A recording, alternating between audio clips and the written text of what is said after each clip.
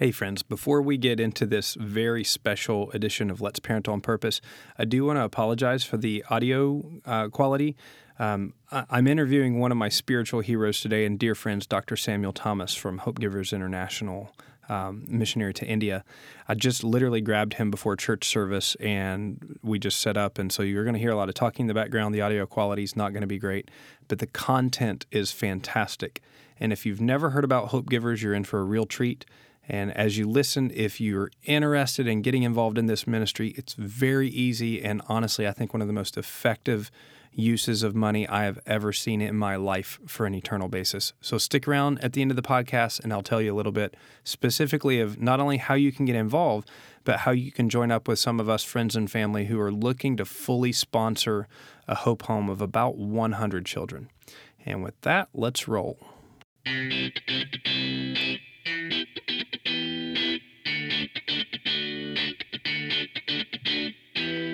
This is Let's Parent on Purpose. It's your podcast if you're looking to thrive and not just survive these parenting years.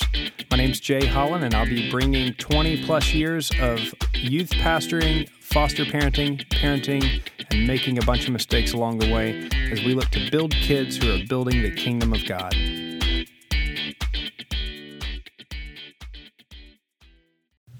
All right, well, good morning. This is a really special treat this morning. I have with me one of my spiritual heroes and dear friends, Dr. Samuel Thomas, who is the president and CEO of Hope Givers International.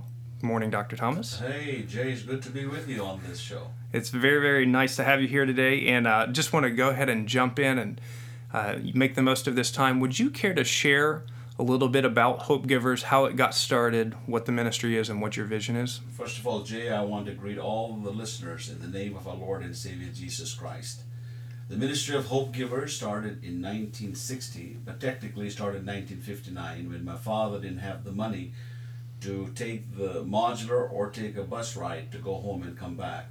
So he and his two other friends from the Bible college decided to walk home. That was 500 miles. On 53rd day, they arrived home.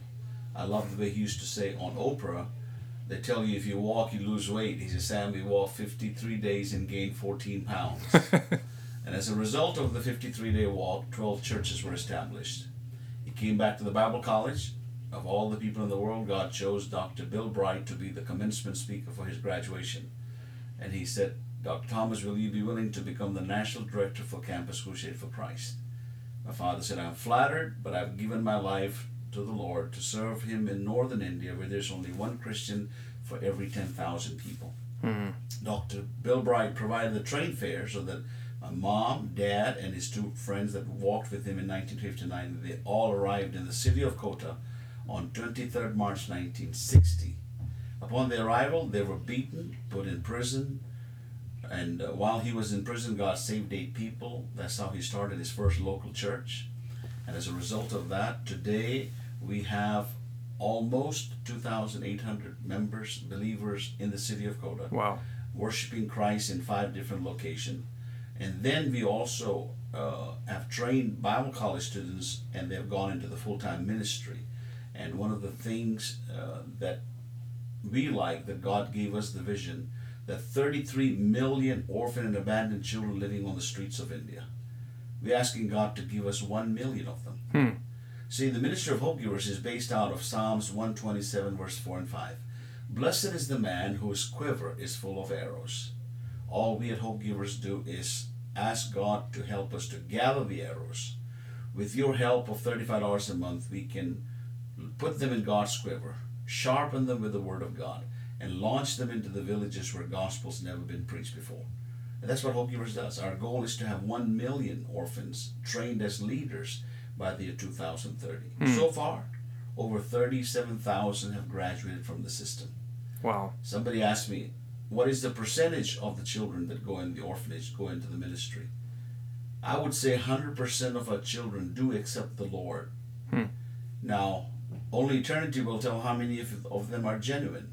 But they do confess Christ as the Savior and Lord. We don't force them. They do it on their own. They obey the Lord in baptism. But 97% of these children who have obeyed the Lord in baptism, they end up in full-time ministry. Wow.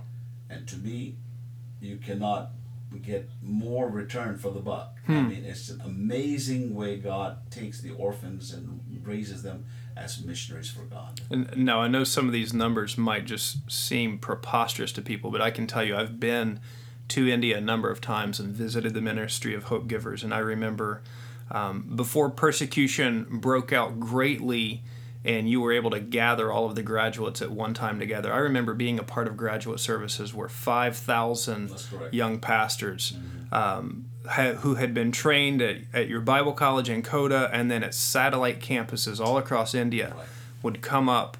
And for graduation, Dr. Thomas, just one of the most amazing things that I've ever seen in my life, because they would sit for days for pastors' conferences, training and teaching, and then they would come together for this graduation service, and they would all stand up and give this martyr's oath that they would not only be willing to go wherever God calls them for the gospel, but that they would count it a joy to lay down their life for the sake of the gospel.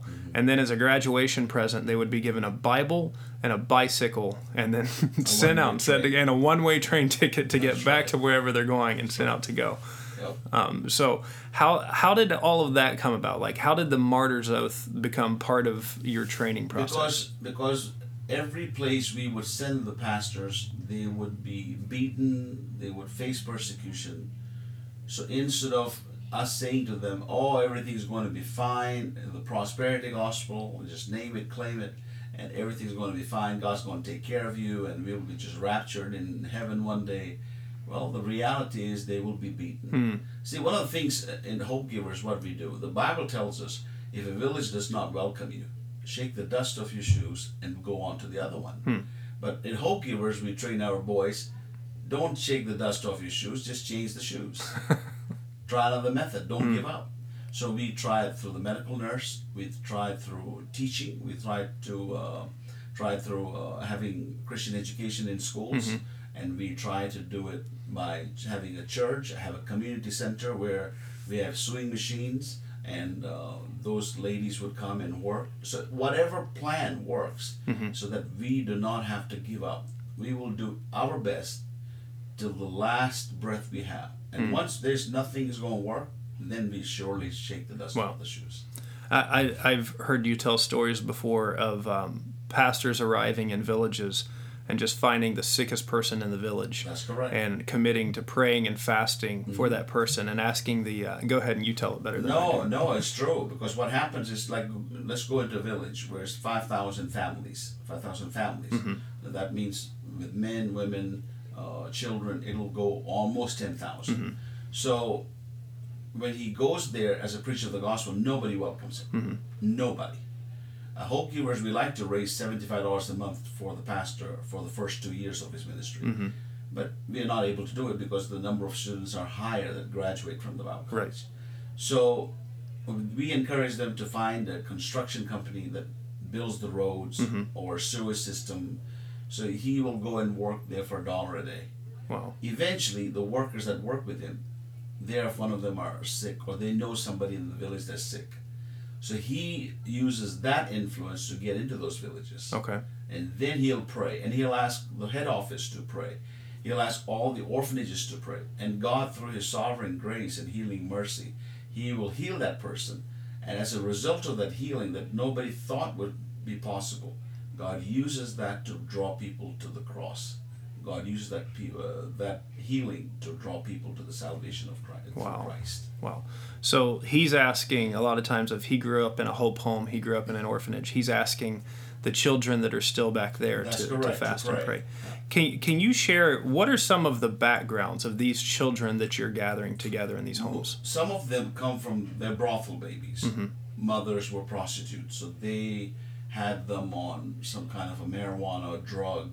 They would put them on their tongue and just knock them out from the time they're born. Like, so the kids, most of them will sleep for hours while their mother goes for sexual business. Then we have rescued them from sex trafficking in Nepal, in Burma. That is a very common thing. Like, a parent would sell the child for $500 or maybe $100. Wow. So we go to those companies that bought them, and we will actually say we'll give them a better future if you allow us to rescue them. So we have those. And then we have children whose parents have tuberculosis. They cannot work. They are very poor. And some of them work as assistant to the farmers, like, laborers who work, maybe get 75 cents a day. And they have 6 kids. They cannot feed them.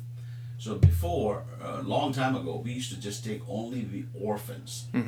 Technically, they have to be, both parents have to be dead, or one mother or father is dead. Okay. But now at Hope Givers, we are losing opportunity of raising an arrow for Christ. They don't have to be orphans to come to the Hope Givers. If they're orphan, abandoned, and children at risk, we rescue them. Wow. So some of these boys are sold for slavery. We have bought those. We bring them into the orphanage. And then the best one that I can tell you, Jay, today is we've started an orphanage where we are rescuing children from parents who have agreed to do human sacrifice of their children for the forgiveness of their sin. Wow. And we have an orphanage just started less than 18 months ago, and we have 42 children that have been rescued who would have been killed by the parents, and by shedding their blood, according to the priest who does voodoo, he thinks that all the forgiveness of sin and the village forgiveness of sin would be done if they sacrifice their children. That's horrific. Right. So Hope Givers is targeted because the evil powers is against us. Those priests are telling the villages to shut the orphanage down, because when they do not sacrifice, the curse of God is going to remain in that village. But we don't believe in that. We believe in rescue the children, raise them again as arrows for Christ. So that's how some of the backgrounds that we talked about, that the children come from in the orphanage. So even with these children who still have a mom, or maybe even still have a mom and dad who are destitute, you're not just bringing them in and sharing the gospel with them. You're feeding them, you're clothing them, you're educating them, you're getting them a good education. If you can. And they also have 24 hours, 7 days a week medical care. Wow. So there's a doctor who is 8 hours, they take 8 hour shift, they're there. And then we have an ambulance if in case there's an emergency, like Steve Griffith. Right. His church bought the ambulance. So they bought, I think for $25,000, they bought ambulance completely equipped. So these orphans, what I've seen is, even if they end up going back to their families, they're able to change the generations spiritually and sometimes economically as well. That's because true. They are now the most educated and most equipped person in the whole family. That's a good one, Jay. I'll give you an example of name. His name was Martin Luther. He changed that name. His name was Shankar before. He came to our orphanages. Both parents were lepers, both alive. Came to the orphanage. He hated Christianity. He said, the only reason I love you guys or even like being with us is because we were giving him clothes and food and education. So after he graduated from high school, he fought. He did not want to go to Bible college. And we don't force them. Right. So he went back to Delhi. Then among all the children in the leper colony, he was the only one that spoke English. And today Martin Luther runs one of the fastest growing travel agencies that supplies taxis to the software engineering companies, and he manages it. Wow. He has a computer, he has an air conditioned office, and what's his qualification? He's a high school passed from the Ministry of Hope Givers. Did he go to Bible college? No. But does he go to church? Yes. He's a faithful witness even today. And then there are churches today in his area. They survive from his tithing. So wow. See, that's one of the things I think we're even seeing in America. I'm a pastor. I live in a neighborhood, and I work hard to have good relationships with my neighbors. But by very nature of being a pastor, there are some people that are just turned off to hearing from me spiritually. Whereas somebody who's working in a work environment, who can live out the light of Christ as they go about their job, has chances and opportunities to witness that I will never have, that a church will never have. And so they get to bring that person to Christ and then bring them into the church. And so your orphans, one of the things that I have noticed about them as I've been there, by the time they hit 13, 14, 15 years old. Some of these kids speak 5 languages fluently. True. And are among the sharpest people that I've ever seen in my life. How do you get so much out of a child that has nothing going for them when they come to you? They're the lowest of the low. They've been street beggars. They've been abused. They've been neglected. How do you get so much more out of those kids than what we're getting out of children in the United States that have every advantage in the world? I think, Jay, when you're asking that question, the only thing that comes into my mind is the story of Abraham. God asked Abraham to put Isaac on the altar. Every child that comes to the Ministry of Hope Givers, we have trained all of our leaders. We need to spiritually place all the children at God's altar. That we have realized at Ministry of Hope Givers that the safest place for the children that come from orphan and abandoned background, we place them in God's altar, and once we do that, God transforms their life. Wow. It's nothing. There's no credit to any staff, no credit to our curriculum, no credit anywhere. I see the only thing I would say is the sovereign grace of our Lord Jesus Christ. Amen. Well, I tell you, I could go on forever talking to you and hearing stories, but we actually have church coming up in a few minutes. So thank you so much for joining us. And for those who are listening, if they are interested in the Ministry of Hope Givers, what should they do next? They can go to hopegivers.org. Okay. And they can talk to you about it. And I think they should come and visit the orphans. Yeah. And one thing before I say it, conclude today, that most of the people say, oh, I don't need to come. All I need to do is just send you the money and you can take care of the orphan. Well, God's not really interested in your money. He's interested in you as an individual. And if you go to James 1:27, the pure and undefiled religion is to visit the orphans, not to sponsor the orphans, not to pray for the orphans, but to visit them. And once you visit them, God has His own ways of providing the needs. He's got 2 ways agenda. He not only wants the children to be blessed by you, but He wants you to be blessed by the children. And it has changed my life, I can tell you that. I have never heard that point pulled out of James before. That's very good. Well, thank you very much. I ask you to pray for Dr. Thomas. As good of the work as he's doing for the Lord, obviously all ministry is messy and there is heavy persecution. So you can pray for them. Pray for Dr. Samuel Thomas, for his wife Shelley, for the Ministry of Hope Givers. And again, go to hopegivers.org if you have any more interest in it, or talk to me, because basically all of you know me. So thank you so much today, Dr. Thomas. Thank you, Jay. Hey, thank you so much for listening today to Let's Parent on Purpose. And if you are specifically interested in helping us fully fund a Hope Home in India that has about 100 children in it, really it comes down to about $2 a day to take care of these kids, please contact me, jay@covenantfellowship.com, or you can go on letsparentonpurpose.com at today's blog post and find a link to find out more about our Operation Full Quiver. This is Let's Parent on Purpose, a ministry of Covenant Fellowship Baptist Church in Stuart, Florida. Check us out at covenantfellowship.com. And don't forget, this is a marathon, not a sprint. We'll talk to you soon.